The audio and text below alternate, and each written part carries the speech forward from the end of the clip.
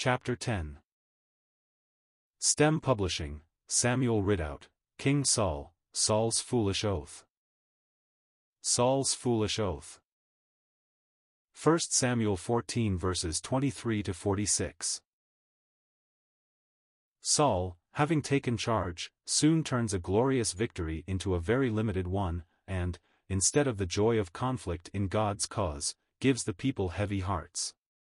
He occupies them with himself rather than God, and pronounces a curse upon any who may taste food until his enemies are overthrown. He does not see God and his honor, and accordingly all takes color from this.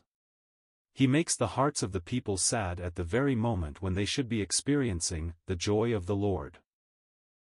Poor Saul. Even his religion is a gloomy, selfish thing. Like the elder brother in the parable, his service to his father is unaccompanied even by the joy of a kid, and his friends are confessedly not his father's. All legality is like this: self is the center and not God, and where this is the case, what can there be but depression? And its misery and discomfort is all that such a soul has to share with others. What a libel upon God's love! What a misrepresentation of him in whose presence there is fullness of joy! But let us again remember that Saul stands not merely for individuals, but for that principle of the flesh which is present even in the true children of God. The flesh is legal and selfish. When it intrudes into the things of God, it can only mar them. It turns the grace of God into legal claims, and even in hours of spiritual triumph would occupy the soul with itself. It has no discrimination, and would put into one common class things essentially evil and those harmless or helpful. But a little while before Saul had been glaringly disobedient to God, he now goes to the other extreme, and would command to abstain from meats which God hath created to be received with thanksgiving of them which believe and know the truth. Fasting has its place in the realm of grace as in law, but not the place given to it by legalism. Where abstinence from food is the unstudied, undemanded act of a soul absorbed with the things of God, it has a place. One might abstain from food to avoid distraction, or, in fact, because his mind is controlled by other things.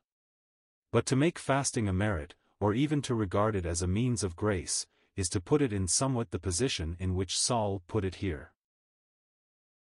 See the disaster that results from this legalism. The people are passing through a wood loaded with honey. It is at their hands, just lying in their path. Jonathan, without taking his eye off the enemy, dips his staff in the honey, tastes, and is refreshed. With renewed vigor he can speed after the flying foe. When told of his father's oath, Jonathan truly characterizes the folly of it: "My father hath troubled the land." For nothing is so distracting as the legalism of the flesh. Let us remember, too, that under plea of conscience, a morbid self-righteousness may impose its claims upon oneself and others till liberty and joy give place to groans and bondage. As we have already said, this principle is inherent in the flesh wherever found. It flourishes under the ascetic rule of the monastery, and equally so in the bosom of one who is still seeking to coerce the flesh into subjection to God, though his creed be the opposite of that of Rome. The flesh is always selfish, always, when religious, rigid and morbid. It can know nothing of the liberty of the children of God. Jonathan takes a little honey, which speaks of the sweetness of natural things, not in themselves evil. These things must surely be approached guardedly, and taken, as it were, on the end of a rod. If we kneel down and gorge ourselves with them, as the mass of Gideon's army did, they incapacitate us for warfare. But there is much in nature that can be enjoyed by the freeborn soul without spiritual detriment. After all, only man is vile, in the pleasing prospect about us, and scenery, the beauties of nature, needed bodily relaxation, and much else, can be a true refreshing to the Lord's wearied people. Hast thou found honey? Eat so much as is sufficient for thee. This is the divine rule. The world, among the all things, is ours. But we are to use it and not to abuse it, or to be brought under its power. Here grace and the Holy Spirit alone can guide and check.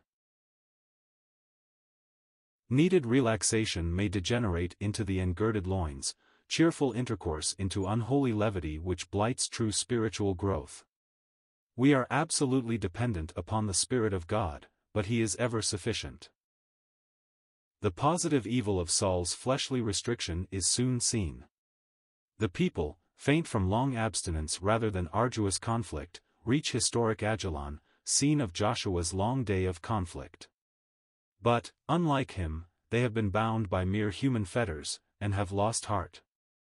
The fear of God has left them, and they fall upon the prey and violate the first principle of sacrificial law, that all blood belong to God. This brings in genuine defilement. The pouring out of blood, Deuteronomy 12 verses 23 to 24, was ever a sort of foreshadow of that sacrifice of richer blood one day to be shed. To ignore all this is defilement indeed, and this is what carnal asceticism will, by reaction, produce. Saul here, at least outwardly, would preserve divine order, and recalls the people to the sacredness of blood. In this connection too he builds his first altar. But the end of self-righteousness has not been reached. God has yet to put his finger upon the folly of this oath of Saul. The king proposes, and the people agree, to go down by night and spoil their enemies. But the priest suggests turning to God and seeking his mind. Let us draw near hither to God, a good word surely for us at all times. And now God speaks, first, indeed, by silence, showing that it is of more importance to him that his people should be right in their hearts than that they should pursue their enemies. This silence meant, as they knew, that some offense had been committed, and Saul rightly connects it with the oath he had imposed upon the people. But he did not yet know who the guilty person was, nor how. Like Jephthah of old, he is ready to sacrifice his child, and persuade himself he is pleasing God. God permits all to be brought about as though Jonathan were the guilty one. The machinery, if we may so say, of the lot works out for Saul, and points at his son, and in the madness of his folly the poor king would go to the last extreme, and cut off the only man of independent faith among them. How beautifully Jonathan shows here.